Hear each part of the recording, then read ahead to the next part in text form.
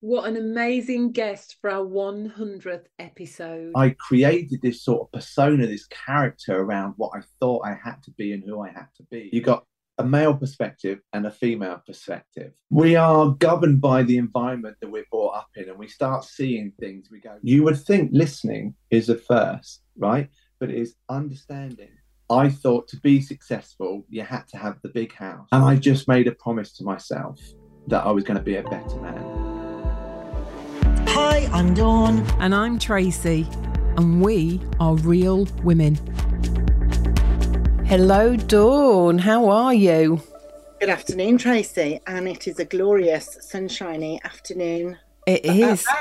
It is. And get the champagne out. It's our 100th episode. Yeah, woohoo! And we've got an amazing guest joining us for this very special milestone. So we are joined. We thought it'd be really good. We're always talking about the pressures on women, the life between the business when it relates to women, because that's what we can relate to.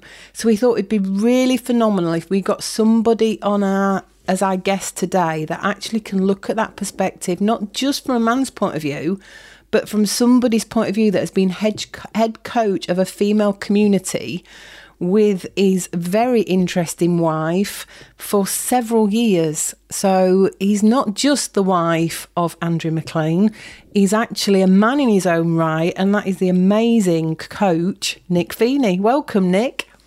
Hey, thank you very much. And I'm most definitely not just the wife of Andrew McLean. I am the husband of Andrew. Oh, yeah.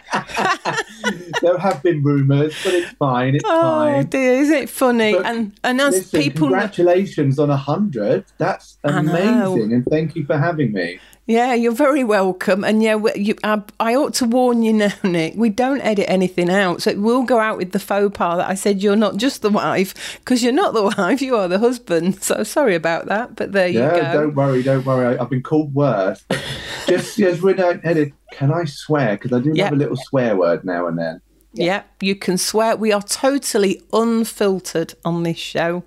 Amazing. Love it. So, sometimes we get close to being censored. But yeah, that's the whole point of why we're called Real Women. You know, we're a couple of women that want to keep it real, want to be honest about what life is. And what is great about what you do, because we were talking earlier before we came on air, you're all about helping men, as well as being in the female coaching industry, you're all about helping men move to a better version of themselves, which I think is absolutely brilliant. And it might be great to start there and help our listeners understand what that all means. Okay, amazing. Well, do you know what? Let me take you back to where it even came from in the first place, because it all sounds so great. I'm just going to be the best version of myself, and it's all going to be super simple and that. But actually, I wasn't always a great guy. I wasn't always the best version of myself. I was a very selfish guy, I suppose, like many of us start off how we are when we become young men. And also, we are governed by the environment that we're brought up in, and we start seeing things. We go, well, that's who I need to be. That's how I need to be. And I, like most men that I coach, started living a way that I thought was the only way. And certainly it put a lot of pressures on myself. I wasn't always great to the people around me because I was just very focused on being a particular type of guy, and I thought you had to be a certain type of way. And after years and years, sorry? What did that look like? Well, do you know what? As an entrepreneur, I thought to be successful, you had to have the big house, the flash cars, the watches, be a certain way, be a certain type bloke, be at certain events, those sorts of things, wear certain clothes. We are constantly marketed to, aren't we, to what success looks like.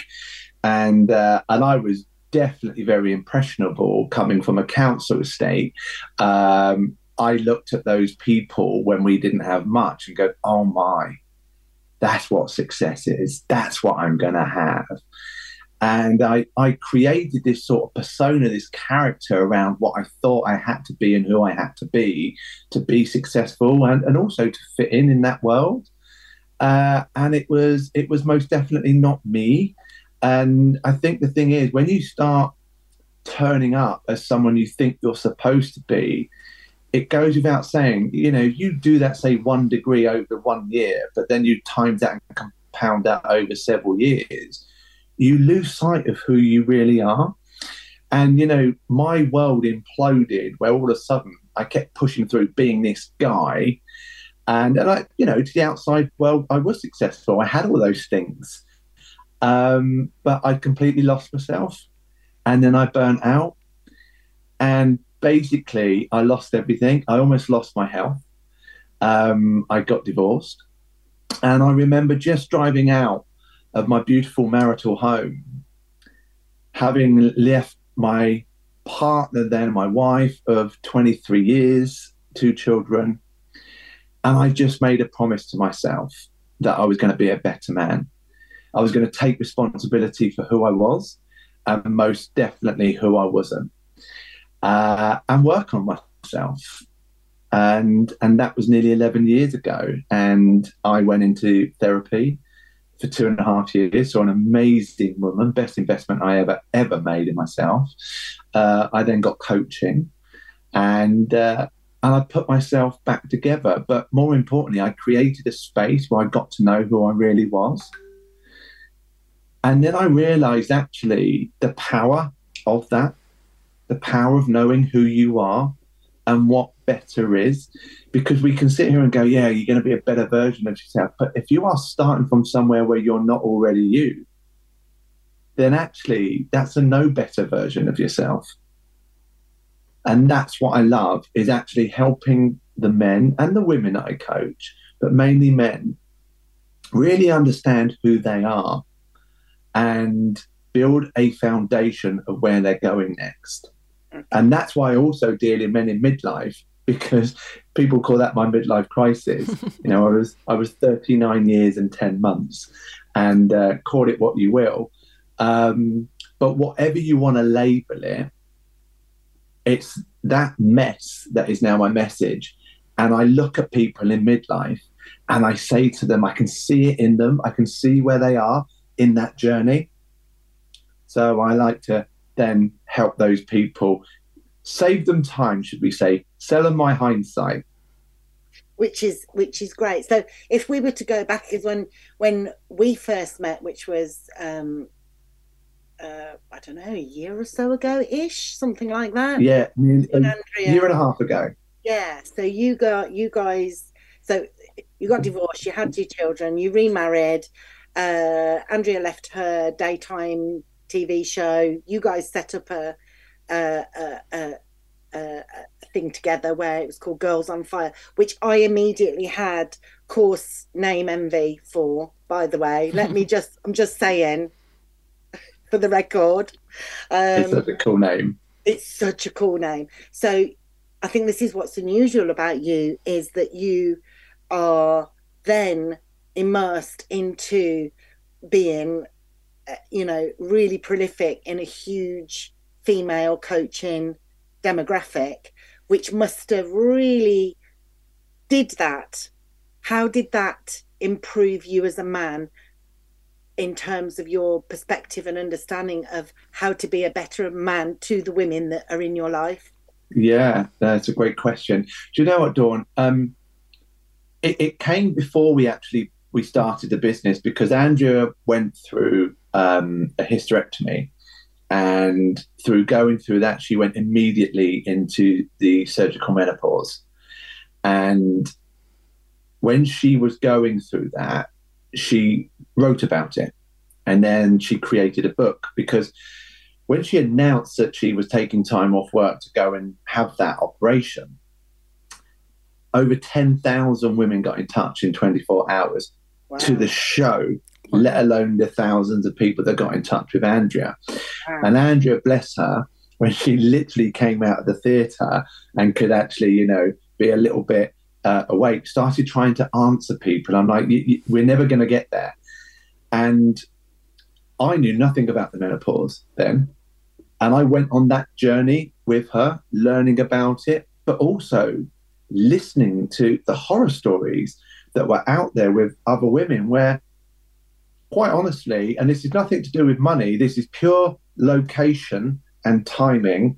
Andrea went to a doctor, got recommended a specialist, saw a specialist, really helped her out, had a couple of other issues, and the person that did the hysterectomy happened to be an expert on one of those issues and helped her out. So it just, her experience, whilst, I'm not going to say it was easy, she couldn't believe the horror stories that she was hearing from people with some of the basic stuff that she thought, oh my God, how is your doctor not helping you with this? So we have a regular guest on, Laura Applewhite. She had a hysterectomy, late 30s, early 40s, I think. She now coaches women with early hysterectomies. And she's not a medical professional.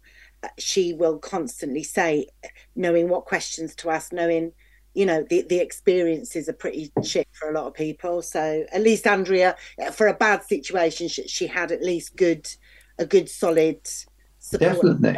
And then through writing the book, it was all about what questions to ask, what information, because again, we've all got the amazing internet, but you don't know which one's accurate, which one's not. There's so much information out there. So it was very overwhelming. And for the women at the time, you're already going through an overwhelming experience. Plus you're trying to understand what you've got going on in your body with the hormone changes and everything. So we wanted to make it really quite simple. And then that's how we got This Girl Is on Fire. It was the name of the book as well. Well, actually, that was the name of the next book. But it was all about educating women through those challenges that they were going through, helping them feel empowered, build their confidence back up. And it was just going through that organically, having lives, doing Zooms, having these massive group, we call them coaching or masterclass sessions, and just listening to the stuff that was being asked, the experts that we brought on. It just made me sit there as a man and go, holy shit, we have it so easy. And then I'm looking at my daughters going, oh my gosh, how can I actually learn more about the stage of life that they are so I can be a better dad? And this is where it all started.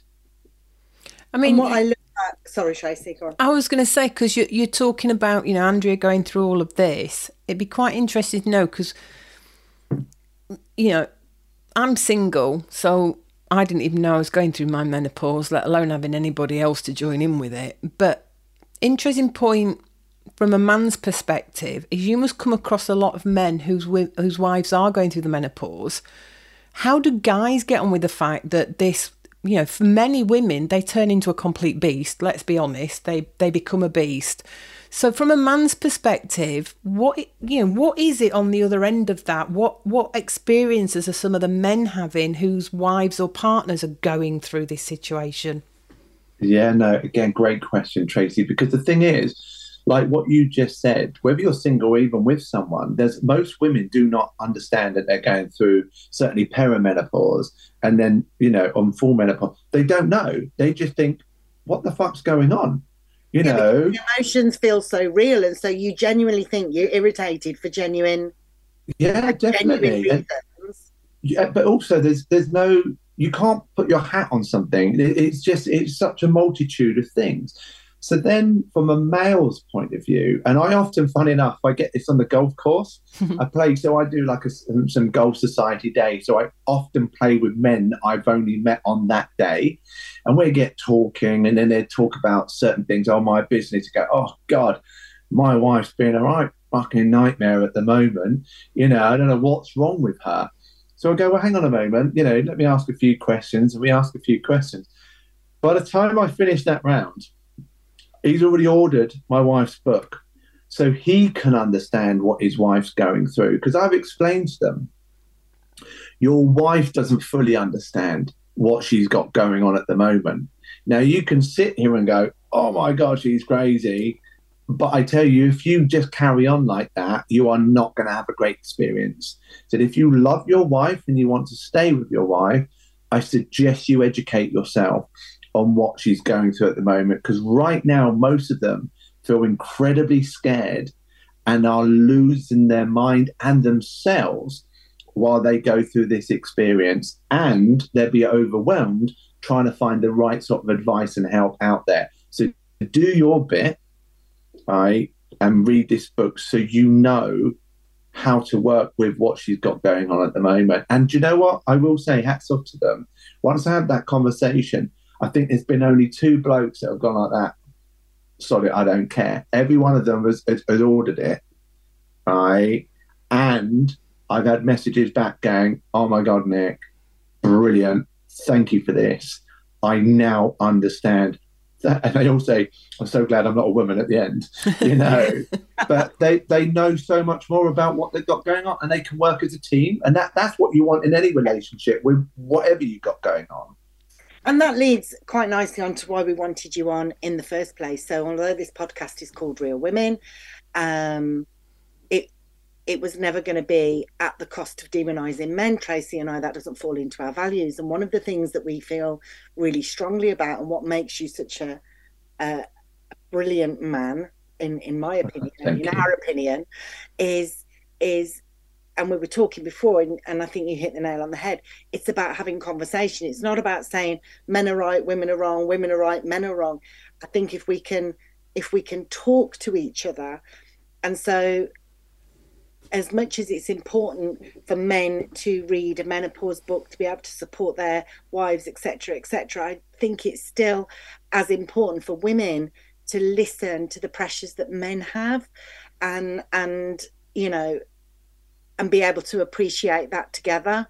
So I'd really love to speak to you as a midlife man who's fucked it up quite a bit in one's former life and been born again. So fair. That's fair. So now you're midlife, you coach midlife men looking for the best version of themselves. From a man's point of view, talking to a female audience, and if you were to want to expose some of those things to women to get those balances, can we talk about the pressures that midlife men have, and some of those pressures that perhaps men should talk about more, and just as importantly, women should seek to appreciate and understand too? Yeah, of course. Do you know, firstly, I think the reality is, you got perspective in general, you got a male perspective and a female perspective. Okay, so there are lots of times that we're not going to understand each other, where we're coming from. You know, it's impossible, isn't it? Because you're a man, I'm a woman. We can empathise, we can appreciate, but I think if at least we seek to have conversations, at least 100%. Appreciation. Yeah. So we have to be kind to ourselves, that we're not always going to understand the other person, but we're definitely not going to be able to understand them if we don't have those intentional conversations. And I always say to the people, because you never assume, right? But I always say to the people that I coach, do you love your wife? Yeah. Do you like your wife? Yeah, because they're 2 totally different things. Yeah. Right. Sure. And do you want to stay with your wife and in a happy marriage? And they're like that. Yeah. I just need to know those answers. And by the way, flip that round to the women. Do you love your husband? Do you like your husband? And do you want to stay in a happy marriage? Because if you do, then it's not about whether he pisses you off or, you know, whether you get it or not. It's what are you going to do to try and understand it? And this goes for both sides. Okay, what can I do? Right, what can I take responsibility for to be a better wife, to be a better husband? And by having intentional conversations with each other, you get to know a lot more about where they sit right now. We all come into a busy home, right? And you're like, hey, how's your day? Yeah, it was good. What about yours? Yeah, it's great. Kids are driving me mad, whatever. What's for dinner? Blah, blah, blah. It's all surface level stuff. Yeah, yeah. Right? But we think boring, really. I mean, yeah. Yeah, but we all think we're having these conversations, but they're not. They're just exchanges, Yes. right? So one of the things that we do as a family is every dinner, every meal time that we're together, we sit down and we all have intentional conversations. So we will go, okay, how was your day? Oh yeah, it was all right, blah, blah, blah. Tell me what was great about your day today. And you go, oh, well, this happened, blah, blah, blah. What about your day? So you have more, imagine an onion, right? Every time you ask a better question about the same thing, you take off a layer, okay? And then you might get down to the core. We go, do you know what? Actually, thinking about it, I got a bit pissed off about this. And this is the second time it's been happening at work now. It's starting to frustrate me. Now you're at a point where you can have a deeper meaning conversation.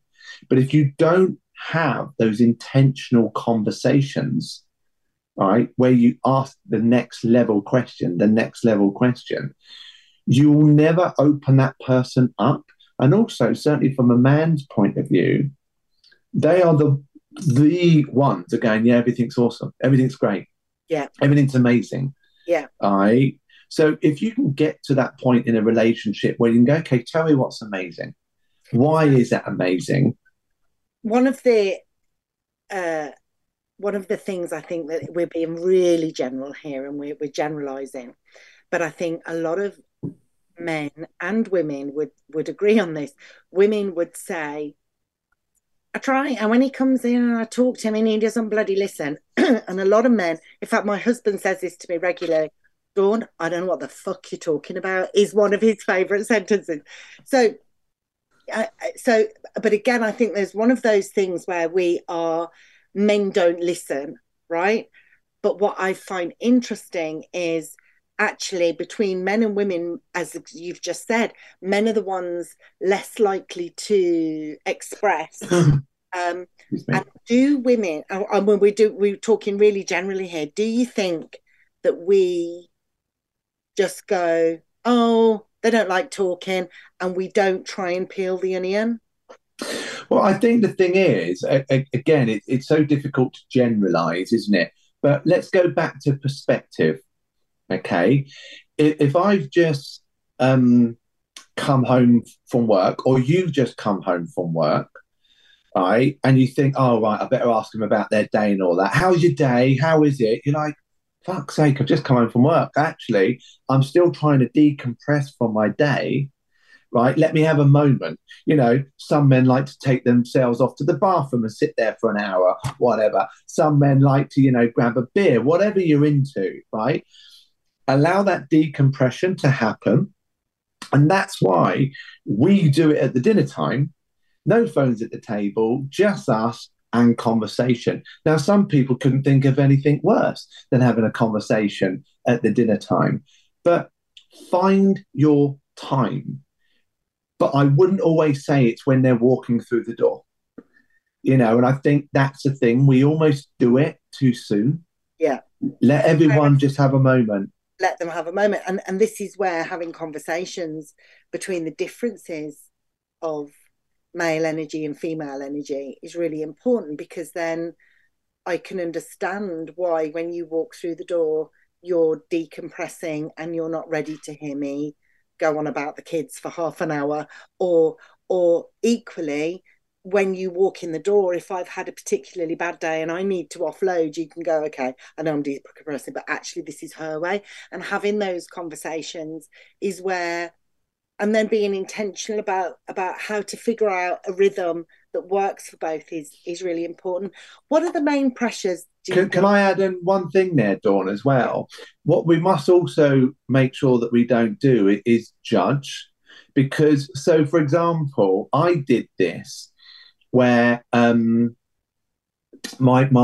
first wife would say something about like her day, right? And she was a stay-at-home mum. She's a great stay-at-home mum.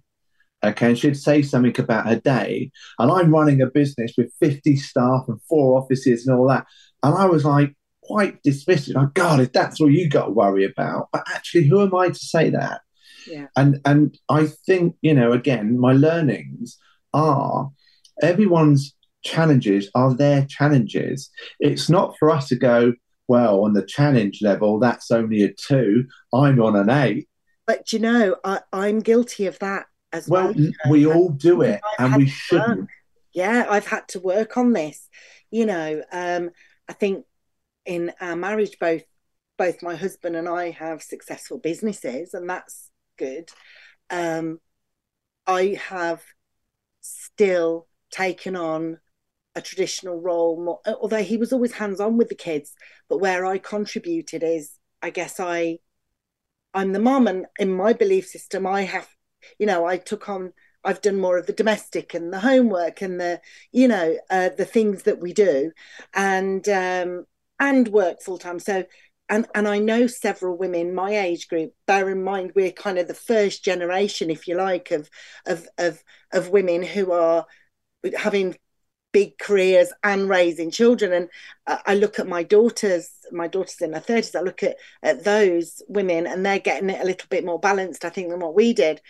And so it was really easy for me to say, well, you don't have to do as much as me, rah, rah, rah, rah.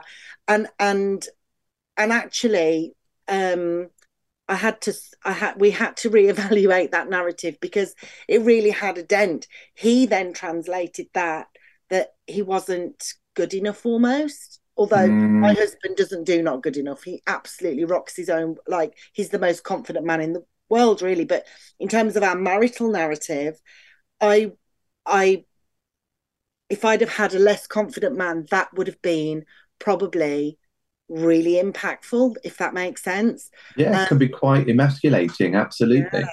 But so the judgment thing, I think, is right. We shouldn't judge each other.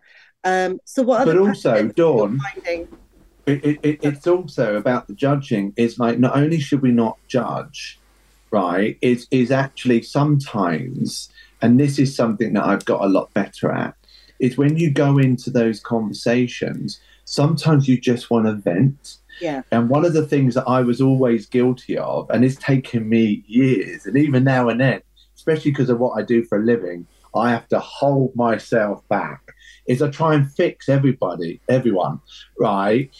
And sometimes people don't want that. So I have to say to Andrea, and I try and do this, and she's listening probably through the walls and going, you don't do it enough, but do you want me to listen, or do you want my help? And sometimes they just want you to listen. Yeah. Right? Yeah. And then, and the same with children, by the way. Yeah. They don't always want you to help them. They want to come home and go, I had a really bad day at school, and this happened, and my teacher hates me, and everything like that. Sometimes just repeating it back to them, wow, that sounds like a really tough day. And your teacher, wow, so she hates you. Goodness me, that must be difficult. We as parents, and same as husband and wife, we try and fix. No, clearly she doesn't hate you. It wasn't that bad a day. And da-da-da-da. And sometimes people just want to be heard. So we have to remind ourselves, especially you, Dawn, you, Tracy, very, very capable women, very, very capable at juggling plates, very alpha traits in you. Oh, sort it out. Just do that. Get it done. Blah, blah, blah. We have to remind ourselves, even alpha men now and then just want to be heard. Yeah. And that's it. And actually that is, we've talked about it before on other podcast episodes that we've done. From a marriage point of view, my husband and I have to revert back to very feminine, masculine roles. And I had to swallow that in order to, I had to acknowledge that was where there was some conflict, because of course, so we readjusted that some time ago, and thankfully, touch wood, although we piss each other all the time, obviously, and then I revert straight back into crazy arse psycho and then do my thing and piss him off as well. But we try. We try. I was going to say, I think there's lots of people in this world, men, children, women, sometimes that's all they do want to do. They want to vent. They want to know there's an empathetic ear, as opposed to somebody who's going to take control and solve the problem. A lot of people don't necessarily want their problem solved. They just want somebody to hear what their problem is. Yeah, and definitely. What I've learned in fixing things for other people is not empowering other people at all, and contradicting how they feel. And you've just used a typical example, which we've probably all done a version of. A kid comes home, my teacher hates me, and our response then is, of course they don't. Whereas actually that's dismissing the way they've translated something. And it's only as I've got older that same with you, Nick, actually, I had to work on that. Once you realise fixing everything isn't always the thing. And I think men struggle with that because naturally they are fixers. Well, here's the thing. So two things here, right? If you're encouraging your wife or your husband, right, to have a conversation with you, and you either shut them down, don't intentionally listen, or try and fix them, right, they're going to be less likely to keep giving you this information, because they're going to think, oh, all they're going to do is just shut me down, try and fix me, right, or not even hear me, right? So it's that two push. If you've got a push and a push, you've got friction, right? If someone pushes and you allow that to happen and you pull it and you take it, then you pull that information out of them and then they pull it out of you, and it becomes a nice ebb and flow, okay? Especially like with the children. Like you said, you need to empower them to speak their feelings, okay, not suppress them. And also, maybe their teacher does hate them, right? Maybe it is actually true, right? And that's the thing. Now we just go into parent mode and go, oh no, it's all good, it's all lovely, the world's all lovely, and sometimes it isn't. So, and I think it was you that said this, Dawn, as well. If we help someone too much, we're not helping them, because then they become all of a sudden reliant on that help and stop helping themselves. And we all know that actually we need to empower more and more people to help themselves. Yeah, in my industry, the council tried that with universal credit. Universal credit was born out of a desire for people who needed the support of the government. It was done to help them manage their own money. The sad thing is, though, is that it was a carte blanche, right? We're now going to pay you all of your credit and you have to pay back, to the point where they had to pay their council tax back as well. But what they didn't do, they didn't comprehend that some people needed help to understand money in order for that process to work. And that's the same, I think, with human beings. We can empower each other, not solve things for each other, but at the same time, we have to understand where the individual is that we're working with or that we're with. We have to understand where they might need tools or support and help where they need it and back off where they don't. 100%. If you don't know where someone's starting point is, right, how can you help them effectively? You might then just be giving them a plaster, right, and you're not stopping the bleeding. And I think it's so important. Certainly, again, it's something that I massively do, because I get men, a lot of my men that come up to me, yeah, I want to do this, I want to do that, I want this. This is a bit annoying, but I want to get better at this, and blah, blah, blah. And you go, okay, hang on a moment. Let's find out who you are first. What do you mean who I am? This is me. This is what I do, blah, blah, blah. And so actually say, well, hang on. And we spend the first session just asking questions that they've never asked themselves. And we get to know who they are. Some of them end up crying, right? And I will ask them, I'm not trying to set anyone up. I'm not trying to trip anyone up. But everything is projected outwards. They do not spend a lot of time looking inwards. And for the first time, I get them sitting down for an hour or 90 minutes, and I get them looking inwards. And they come out and they think, shit, I didn't know that was in me. I said, because you weren't looking. You never looked. So what are the top things? What are the top three things that if you were to identify a pattern with kind of reasonably successful midlife men who want to be a better version. Something's a kilt with them. They come across life coaching or whatever, and what do they think they're coming? What are the things that they're asking for? What do they think they need? So I get a lot of my work through where people hear me speak or do a workshop, and I may say something. So the number one thing that I say that really gets men talking to me is where, especially if they're dads of daughters, I will talk about that you are the first man that your daughter will love, and you are setting the blueprint for what a man is and isn't. And if they were to take that blueprint and in X amount of years' time bring a version of that man back to marry, would you be happy with the man standing in front of them? And if not, what needs to change? And some people are like, how do you treat your wife in front of your children? Because they're looking and they're going, right. And by the way, for sons, they're looking at, oh, that's how you treat a woman. Yeah. That's what you do.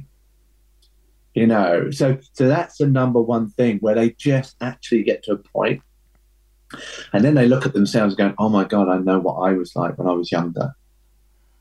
All right. And by the way, most men I know look back at when they were younger and going, oh my God, please don't let my daughter. I've got three sons. I honestly, they're very generous with their love, Nick.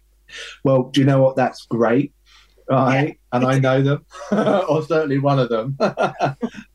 And, but that's the thing, you know, and if you only know what you know, okay?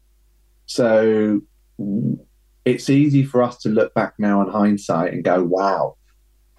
But when you're living it, when you're in that and your primary focus, by the way, if you're under 25, you haven't even developed stuff to even think correctly. So you're very driven by your ego, which is very primal, you know, and it's like next, at whatever cost. So that, when you start talking to men in midlife and they're starting a family and, you know, and also I've had one particular guy, I mentioned something in a conversation, and this is the second thing, is where they've been so driven to be successful, they haven't looked at the cost. And then they start realizing the cost is they were in a loveless relationship, but they've got the car they want, or they've hit the number that they want that quarter, but they're arguing loads and she just doesn't get it. I do it all for her so we can have the nice holidays and things like that. But the funny thing is, you get to a point after a couple of nice holidays, and women are really, really good at this, and they think, oh my gosh, that nice holiday costs me. So those nice 2 weeks costs me 10 months of crap. Yeah. Actually, I'd rather not go on the holiday. Yeah. You know, and they don't often have that conversation. So it's when men start looking at what that success, whatever they're chasing, yeah, and the cost of it. And then the next thing, and it's related to that, is when they start looking at their health. When they, either something happens to them physically or mentally, or one of their friends, certainly like a sudden death or a sudden illness or something like that, and they start realizing that this body that this body they've taken for granted, that they've been drinking and eating whatever and sometimes doing drugs and, you know, not sleeping and all that, and just treating it like an absolute machine, realizing that this vessel has got to take them through the next X amount of years. And for it to do that, they need to seriously change their habits and behaviors. Otherwise, it's not going to make it. And they look at their dad bod and they just think, oh, my God. Because for years, they could eat anything. They could drink anything. It didn't matter. And so they're the three things, the three sort of key indicators where men sort of have a moment, their own sort of like midlife crisis. And what I would say, by the way, is women have the menopause as an actual natural reminder that their body is changing and things that you're getting older. Men don't really have that. They might lose their hair, they might have a lack of testosterone, but that can also be down to bad diet, a number of things. So we don't have a natural thing, an indicator to show. And that's why for men, it normally takes something quite external, or something that happens to them, like they lose that job or something, they don't get that promotion, and they think, shit, getting old. And then they start either looking for help, or unfortunately they go the other way and start looking for something else. And that might be a sports car, that might be a younger model, it's all those things. Because one of the things that they don't have normally is the understanding of what questions to ask themselves. These guys are only little boys that have just grown up. And if you haven't got that person, that role model around you, and most of our parents of our generation certainly are not those role models. No. They might sit there and go, I've been married for 40 years. Yeah, but you fucking hate each other. Right? Right. My husband, he is probably one of the most when it comes to physical. He's a martial arts instructor, but it's more than that. Forget what he does for a living. Him as an individual, he trains every day. I've been with him over 30 years and has always trained every single day of his life. He would think it was monumentally wonderful when he was young if he managed to train himself till he vomited. That was marvelous. He'd done a great, when he was young. But because it's in a fighting environment, the impact to his body, now he's in his 50s, and interestingly, he's not quite as invincible as, for his age, he's pretty good going, and I'd still put him toe to toe with many a young one. But the impact on his body, and as he sort of started going through, his 40s, and I'm like, maybe you need to train differently. But he'd so defined himself by his ability to be able to train at this extraordinarily elite level with massive impact to his bones and his joints and his body. It probably took him 10 years to be able to not feel a lesser version of himself by just training differently. And we finally got there. What I love at the moment, he goes for a 5-mile walk every day. Now, that sounds normal for a lot of people to walk, but if you knew H and how his training ethic is, and I'm so pleased. I think we probably started having this conversation about 17 years ago, so it's not took long for him to get his head. But I'm really pleased that he's, and you know something, he's in one of the best shapes of life. But it took me saying to him, this was probably a decade ago, what is the point of you punishing your body the way you do? Because for 6 weeks afterwards, you'll get an injury, good to anybody anyway. And that was, and he really struggled with that whole. I think the thing is, is that, clearly that's his identity, been already known for so long, right? Masculine thing, right? Yeah. Well, but it's also the same for women, because I think one of the biggest challenges for women, as their body changes, and certainly when you start going menopausal, there are so many things that are out of your control. right? So many things. Yeah, like my belly fat right now that's bigger than my bottom. That Well, you're referring to things like that, Mr. The belly fat is just one of those big changes that you can do as much as you want. If you are going to be one of those women where it sits there is not a lot that you can do. Also sits in your boobs or whatever, So then they spend a lot of time, and men are the same but slightly different. So women will look at, but when I was 20 I used to look like this. Only 5 years ago I used to look like this. But we keep looking in the mirror, okay, the rear view mirror of what we used to be, what we used to be able to do, what we used to wear, what clothes we used to fit into, okay? They say comparison is the thief of joy, but most people see that in when they compare other people. But the biggest thing that we do is compare ourselves today for who we used to be yesterday. And that person is no longer you. So we have to accept that we are changing daily with that. And the same thing for men. Now, we men hold on to it tighter, I think, longer, right? Because the thing is, from a manly point of view, right, when we start feeling an age, then we might start going, yeah, but look at those boys. Yeah, I'll still run rings around them. I'll still do that, because that's your masculinity. You feel that the changes that you're going through are challenging your masculinity. And therefore you still need to be that guy when you were 20. You hear a lot of 40-year-olds and 50-year-olds go, I'm fitter now than when I was 18. I'm fitter now for when I was that. And you know what?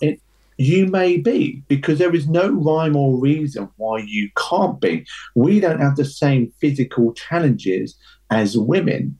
So, I know I'm 50, I'm 51 this year. I'm in great shape. I used to be in really great shape when I was 18. And I'm probably as good a shape then, right? Probably couldn't run as far, right? But the point is, so we can still do it.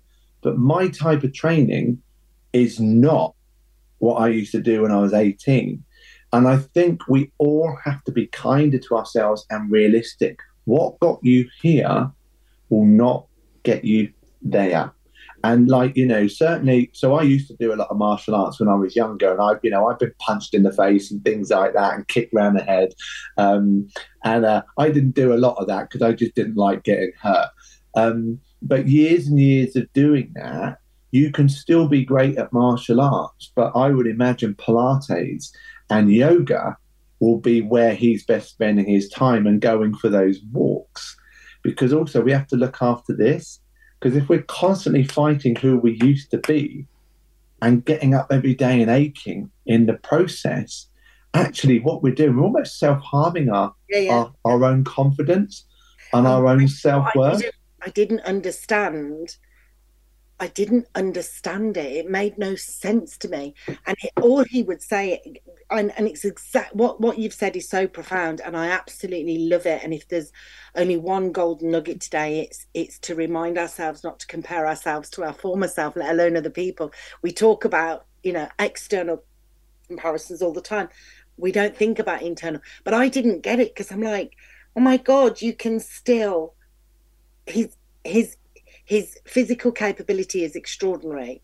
So in my head, for when you're 39, 40, 45, 50, 55, no, I would say to him, for your age, you're still phenomenal. But that was irrelevant to him. He was still comparing himself to, when he was in his heyday. And I didn't get it. And just thought, I probably dismissed it more than what I should, really. But so if there were three things that you would love women to appreciate regarding the pressures of men, what do you think you would like to present? The first thing that comes to my head is going back to what I said. Honestly, these grown men, we are just those little boys, just a few years older, and not a lot of men. We're getting better, but not a lot of men look inwards enough. We don't nurture ourselves enough. And that's one good thing women are amazing at. They nurture each other. They may not necessarily nurture themselves, but they look after themselves, right? And I just think that encourage what that nurture may look like for that man, but do it through a conversation, not from an opinion point.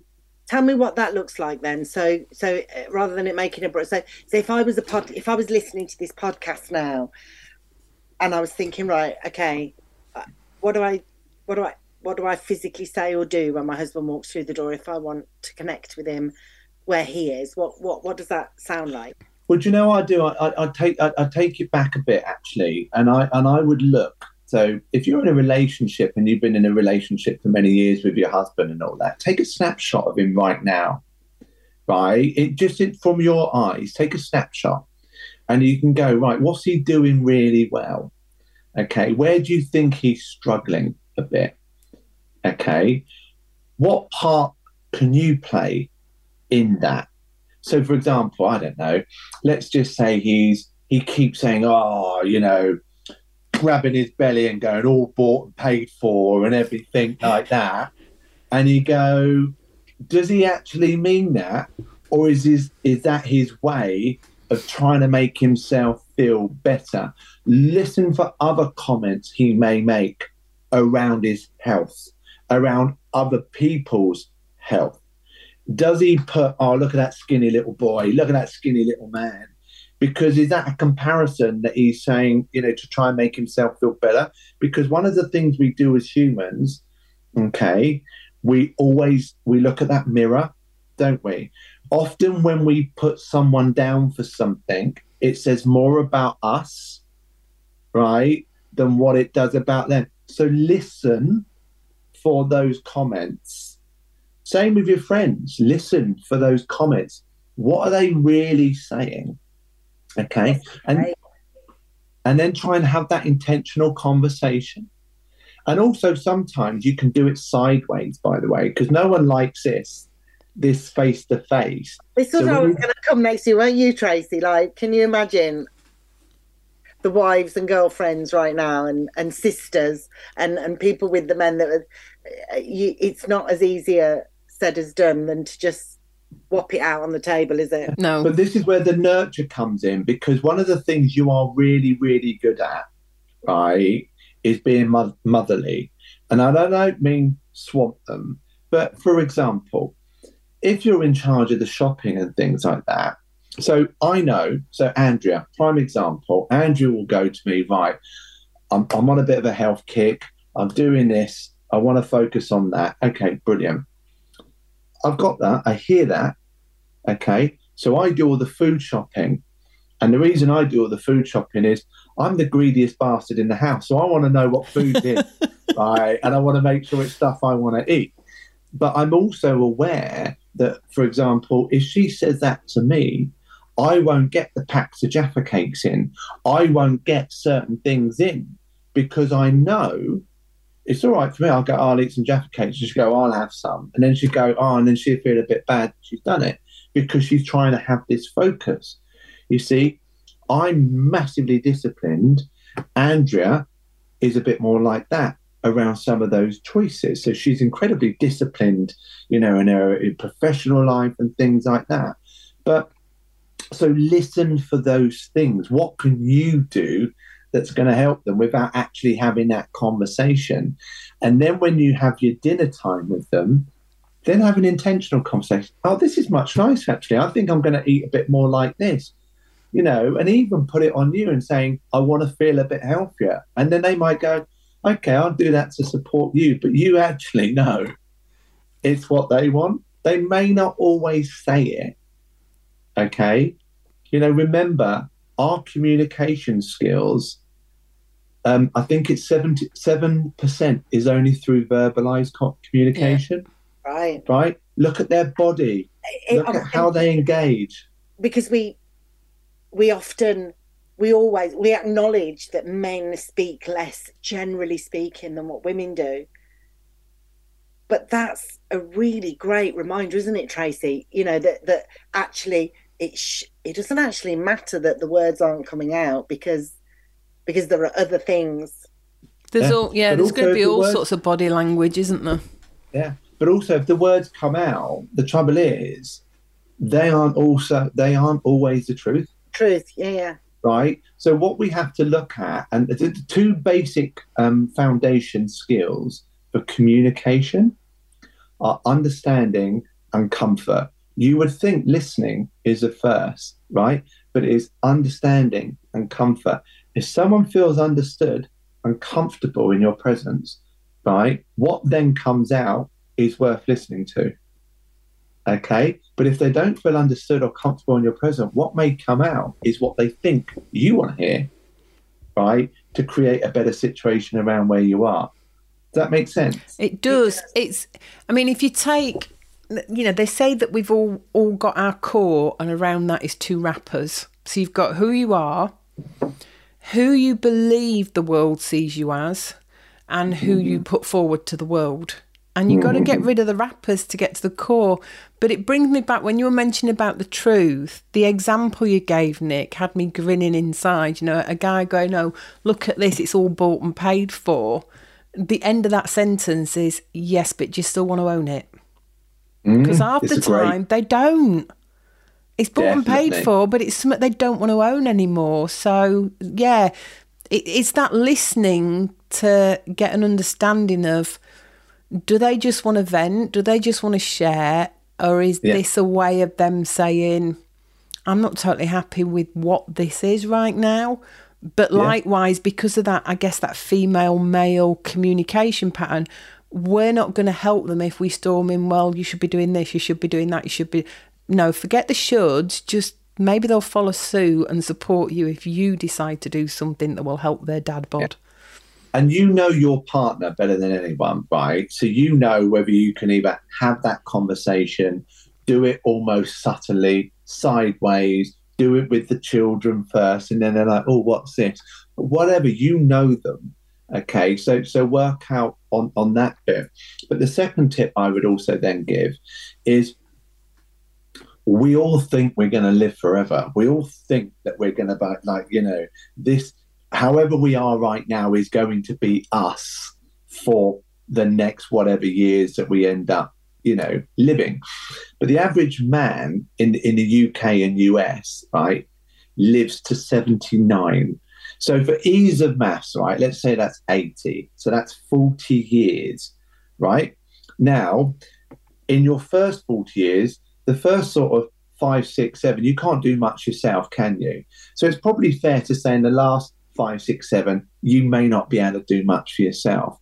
And if you've already got a bought and paid for belly at 40, is it possible in 10 years' time you may not even be able to bend down past that belly and put your socks on?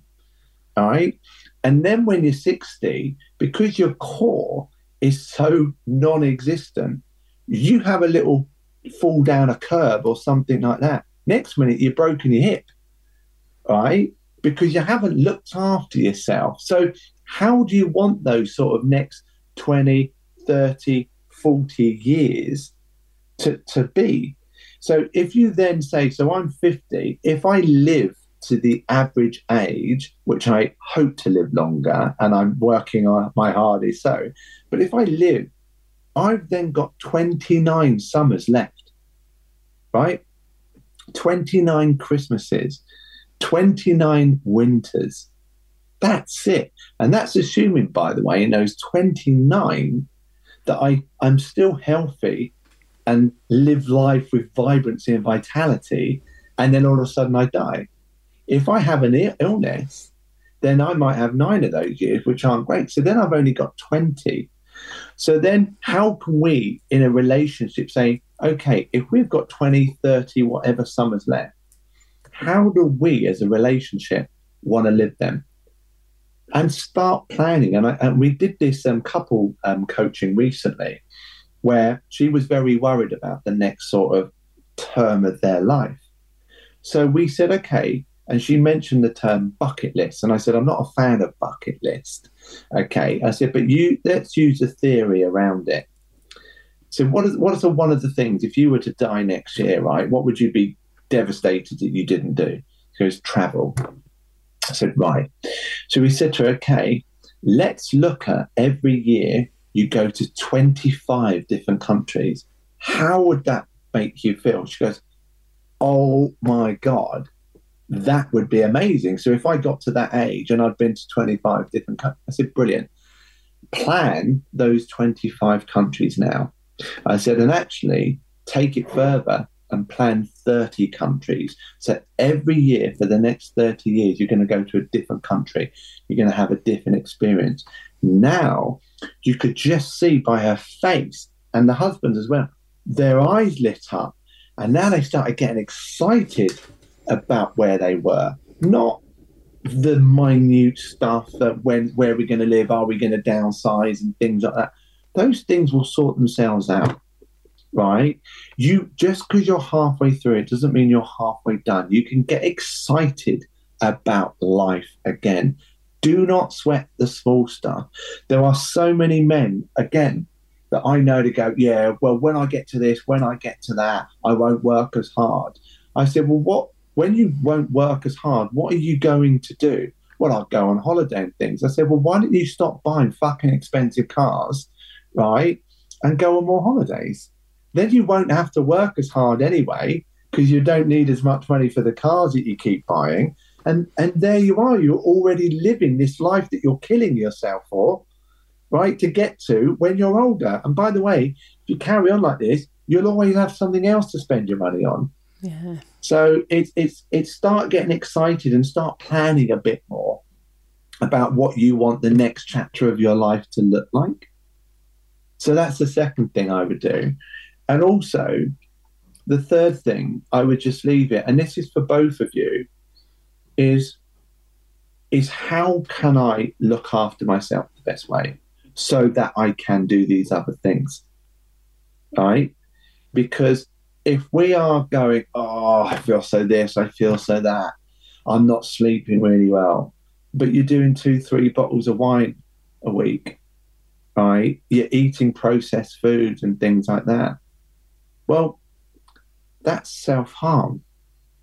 You're not looking after yourself. I've got no problem if that's what you want to do, but stop moaning about the other stuff. Right? And that's it. Stop moaning about this, because what you don't change, you choose. Yeah. So if you look at, again, how you are, and that I'm not healthy, okay, and some people have general medical conditions that make it difficult. But look around the world. There are people that have had that same condition that still live a fulfilled life.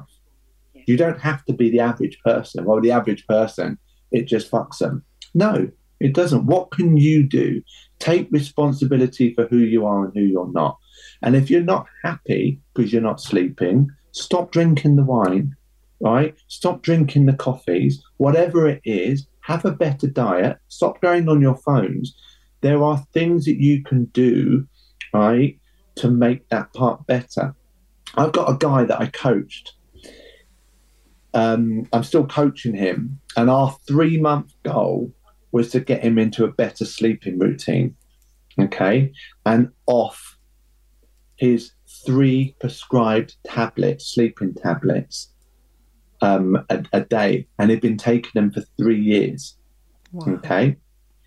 When you got to, again, when we started digging deep and finding out who he was and what wasn't working, he was basically doing nearly everything you shouldn't do, bar a double espresso before night, and then wondering why he couldn't sleep, and then necking these tablets, which, by the way, by the time he took them and went to bed, he didn't feel like waking up when he had to get up. So then he had to repeat that cycle of loads of coffee and Red Bulls and things like that to try and get up.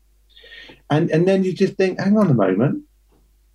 So ask yourself better questions. Look at what you truly want, not what you're saying you want, what you truly want and what you're willing to work for, and then just get on and do it. It's quite funny actually. The second point you made, and a little bit the third, and also something you said earlier about look at who you are, not what you were, and focus on this chapter of your life. It reminds me of a video. It must still be on YouTube. I'll have to see if I can find it. But it's literally, they use jelly beans to count the years of your life, and X number go on sleeping, X go on eating, whatever, till you're left with, and it'll say an average lifetime will have this many hours, days, weeks, whatever. And at the end, it comes out with the very poignant question that what you were saying reminded me of, which is this. If you only had one jelly bean left, what do you choose to do? Which is so poignant, because that's what came out for me of all the things you were saying. We are who we are. Sometimes we've got to admit, this is who I am, and what I do is not who I am. And what I can do tomorrow is based on what I choose to do. But yeah, I just found that so poignant what you were saying about that second one. I'm 3/4 of the way through my life. Yeah. That really hit me when you were talking about that second option. I'm 57 now. That is almost 3/4 of the way through a life. And the thing is, here's the thing, Tracy, I know you work really hard so you can have lots of stuff, but then so you can do what?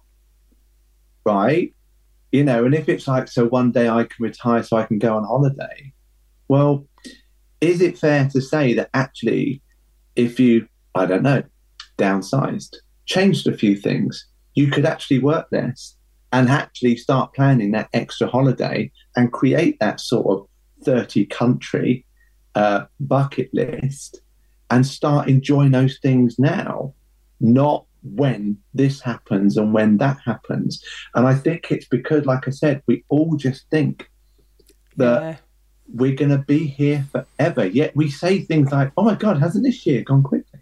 We're in June already. Oh my God, hasn't it gone year? No quicker than any other year. Time runs the way it runs. But it's quite funny because I'm already doing things now that allow me to step back and take it easier. But many people know this about me. My working hard is for one reason and one reason only. When I leave this life, because I'm one of these people that believe that this is just one chapter in my book, it's so that my son never has to worry.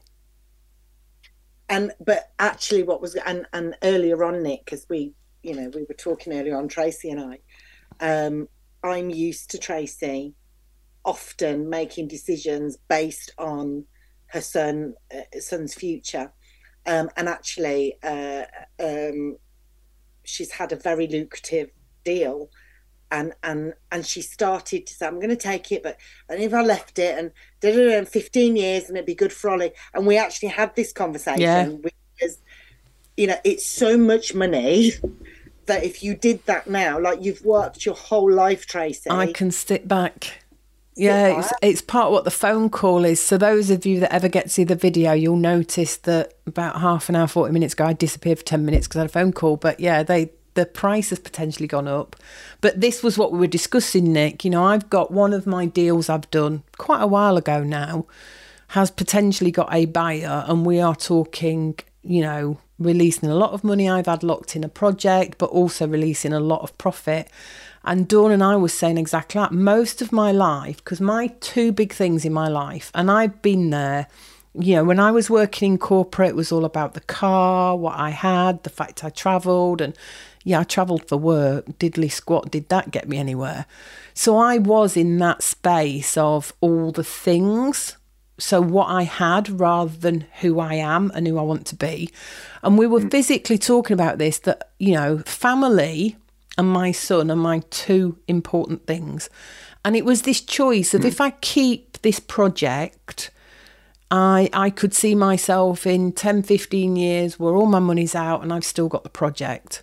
But then, what you mentioned rings home again. I'm 3/4 of the way through my life. If I sit on this project when, it's in a space where we could sell it now, then yes, I'm making something that my money's trickled back out of, and my son is now just on that one deal set for life. But I said to Dawn, I don't necessarily want to sit on it, because if I take it now, I'm walking away from a future future pot, basically, but I could be dead by the time that happens. So we were talking about exactly that. You know, in reality, my son has got his own fantastic career. I've already put things in place that without this deal, he is sorted. He's not going to have to worry. So now it's a case of, you know what, if I take it now, I can put that into something else. I can go and do all the things I want. I mean, actually, you could today. No, but you could actually just retire. I could retire. Like you literally could. Here's the thing. So 2 things that came up there, Tracy. I mean, one, well done for you. That's amazing, right? And I had a couple of brothers I was coaching. That was doing it together because they work together. They're very, very close. So it's quite an unusual setting for me. But I coach both brothers, and they were saying to me, we do all this, we work hard, so then our daughters will never have to worry, right? So I said to them, okay, firstly, worry about what? So we nailed that down. Okay, what would that look like? And then they started asking themselves some sort of better question. And I said, so if you died today, so let's just say, God forbid, something happened to you, where would your children be? Would they still have a home? Would they still have money? Would they still have all these things that you're working hard for, right? So they don't have to worry. And they sat there and they came up with the realization that actually they'd already got everything in place, right? So then I said, your children want your presence, not your presence. Okay? And that's one thing you will never, ever be able to give your children when you're gone. Oh, yeah, time. And it's so it is so important that whilst we get caught up saying, I want to give them this so that they don't have to worry, there's always going to be worries. There's always going to be problems. You just want them to have better problems. That's cool, right? But not at the cost of not having a mum. Because any child will tell you when their mum and dad are gone, when they lose a parent, and even if they've inherited lots of money and things like that, they would give it all back. Oh, yeah, just have one more day. And this is what Dawn and I were talking about earlier, you know. If something happened to me tomorrow, whilst it wouldn't be pleasant, Ollie could end up where he had no work and he'd still be okay. So now it's time to go, okay, what's the best solution in this deal for me? And also, what memories can you create together while you're still in this final quarter or whatever it is of your life? You know, how can actually we do more stuff? So the thing as a parent, our job is to make our children as robust as possible, as decent human as possible, so that when we're not there, we know our legacy is that we've got some wonderful children continuing the way that we were. You know, our good bits, not our bad bits, our good bits. And how do we do that? By spending time with them and also growing together as well. Because again, you know, you are not going to be the same person in 5 years' time, and neither are they. But how wonderful if you share that journey rather sort of then dipping back and forth.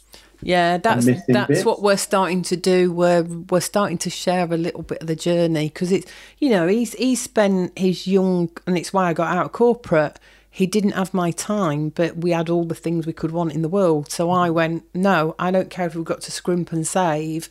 I'm now leaving my corporate world. So yeah, it's in a really nice, pleasant space. But for once, and it's quite a surprise for me, because I come, like you, I grew up in a council environment, not much to rub together. I always laugh with Dawn and say we didn't have a pot to piss in. You know, we literally didn't. But it, you know, some of this, and I guess there's other parents out there that are similar, was this desire for part of my legacy to be, he never has to go to that space where I felt I was in. Yeah, he's always got something there. But we've now done that. He's now secure for life if I'm not here tomorrow. So now it's about, let's do the things that allow us to do things together, but also for me to go and do what I want to do.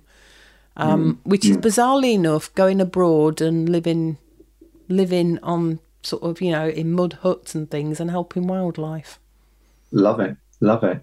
But here's the thing, though, right, Tracy, knowing you, you're a good person. Yeah. Okay. All those challenges that you went through made you into who you are. Yeah. Okay. Right. When we create an environment where our children don't go through those challenges, okay, we have to be careful sometimes that they actually, you know, because you know why you do and who you are because of things that you went through.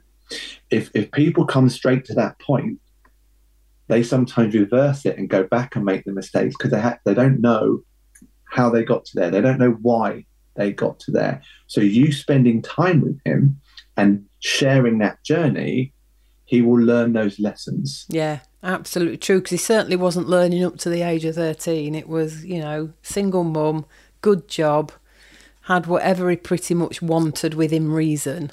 He's learnt a lot since he got to about the age of 14. And he's still learning, and he's grown into a wonderful human being, despite the fact he's got a mum that's completely batty and bonkers. But there you go. Amazing. So, yeah, but no, it did remind me, at the end of the day, the time we have, even when you look at the average, some of us will be fortunate and will get more, some will be, you know, get less. But at the end of the day, what is so true that for me is the key takeaway from today is that we have a finite time. What are you going to choose to do with yours today? Mm-hmm. And like we said, and also if you don't like something, right, change it. And by doing nothing, by the way, you're choosing it. Yeah. I love it. I absolutely love it. So we'll put your bio and your contacts in the show notes, Nick. Thank you for being our 100th guest. It's been, do you know what's been lovely? That I was expecting more differences between the male and female perspective. What I love about what you've brought today is a strong, masculine, successful, competent man who's able to also admit that he's made mistakes, learned from them, and now sharing that with other men to make them happy. But actually, it's a very human thing. I know that you're talking to midlife men, right? Obviously, but it's a human thing. It's a midlife human thing, isn't it? Do you know what I love, Dawn? Is so I the people that I coach, lots of them are quite successful in business and things like that. And some of them, I've even had one guy say to me, when I originally took you on, I was thinking, what are you going to teach me? And it's because I deal in the human condition. I don't care what your balance sheet is. I deal in the human condition. And because of that, whilst there are male and female perspectives, we all suffer from the same thing, which is a human condition. Yeah. I love that. What a lovely way to finish the show, Nick. Thank you very much indeed. And I'd love to get you back on because I think your insights and your ability to connect is brilliant. And it's really nice to showcase a life coach that actually does change lives, and that's brilliant. Thank you. It is absolutely brilliant. And what the guests won't have seen that I've seen all the way through this is Dawn has been sat in the middle of her backdrop. So while mine has actually said real women for the whole of the show, Dawn's has actually said real men. Oh, yes, that's right. How funny is that? How funny is that? So there's a little note from me. But yeah, what an amazing guest for our 100th episode. Nick's now going to take a picture of it. Where I get myself in. Here we go. There you go. Wonderful. I'm going to put that out. Thank you. And thank you for those kind words. And, you know, I know that we know each other and everything, but it's just been fascinating having this conversation. And I know there's lots there and it's gone on for a long time and that. But, you know, everything that we talked about, everyone has their version of it. And that's where I just think, you know, there's going to be a lot of value from this podcast, and also hopefully a lot better understanding of where we are, but also the things that we can do ourselves, you know, to make our lives better. Yeah, Phenomenal. Thank you so much, Nick. It has been an absolute pleasure. Thank you for having me. I've loved it. And on that note, it's goodbye from me. And it's goodbye from me. I'm going to say goodbye as well. Brilliant.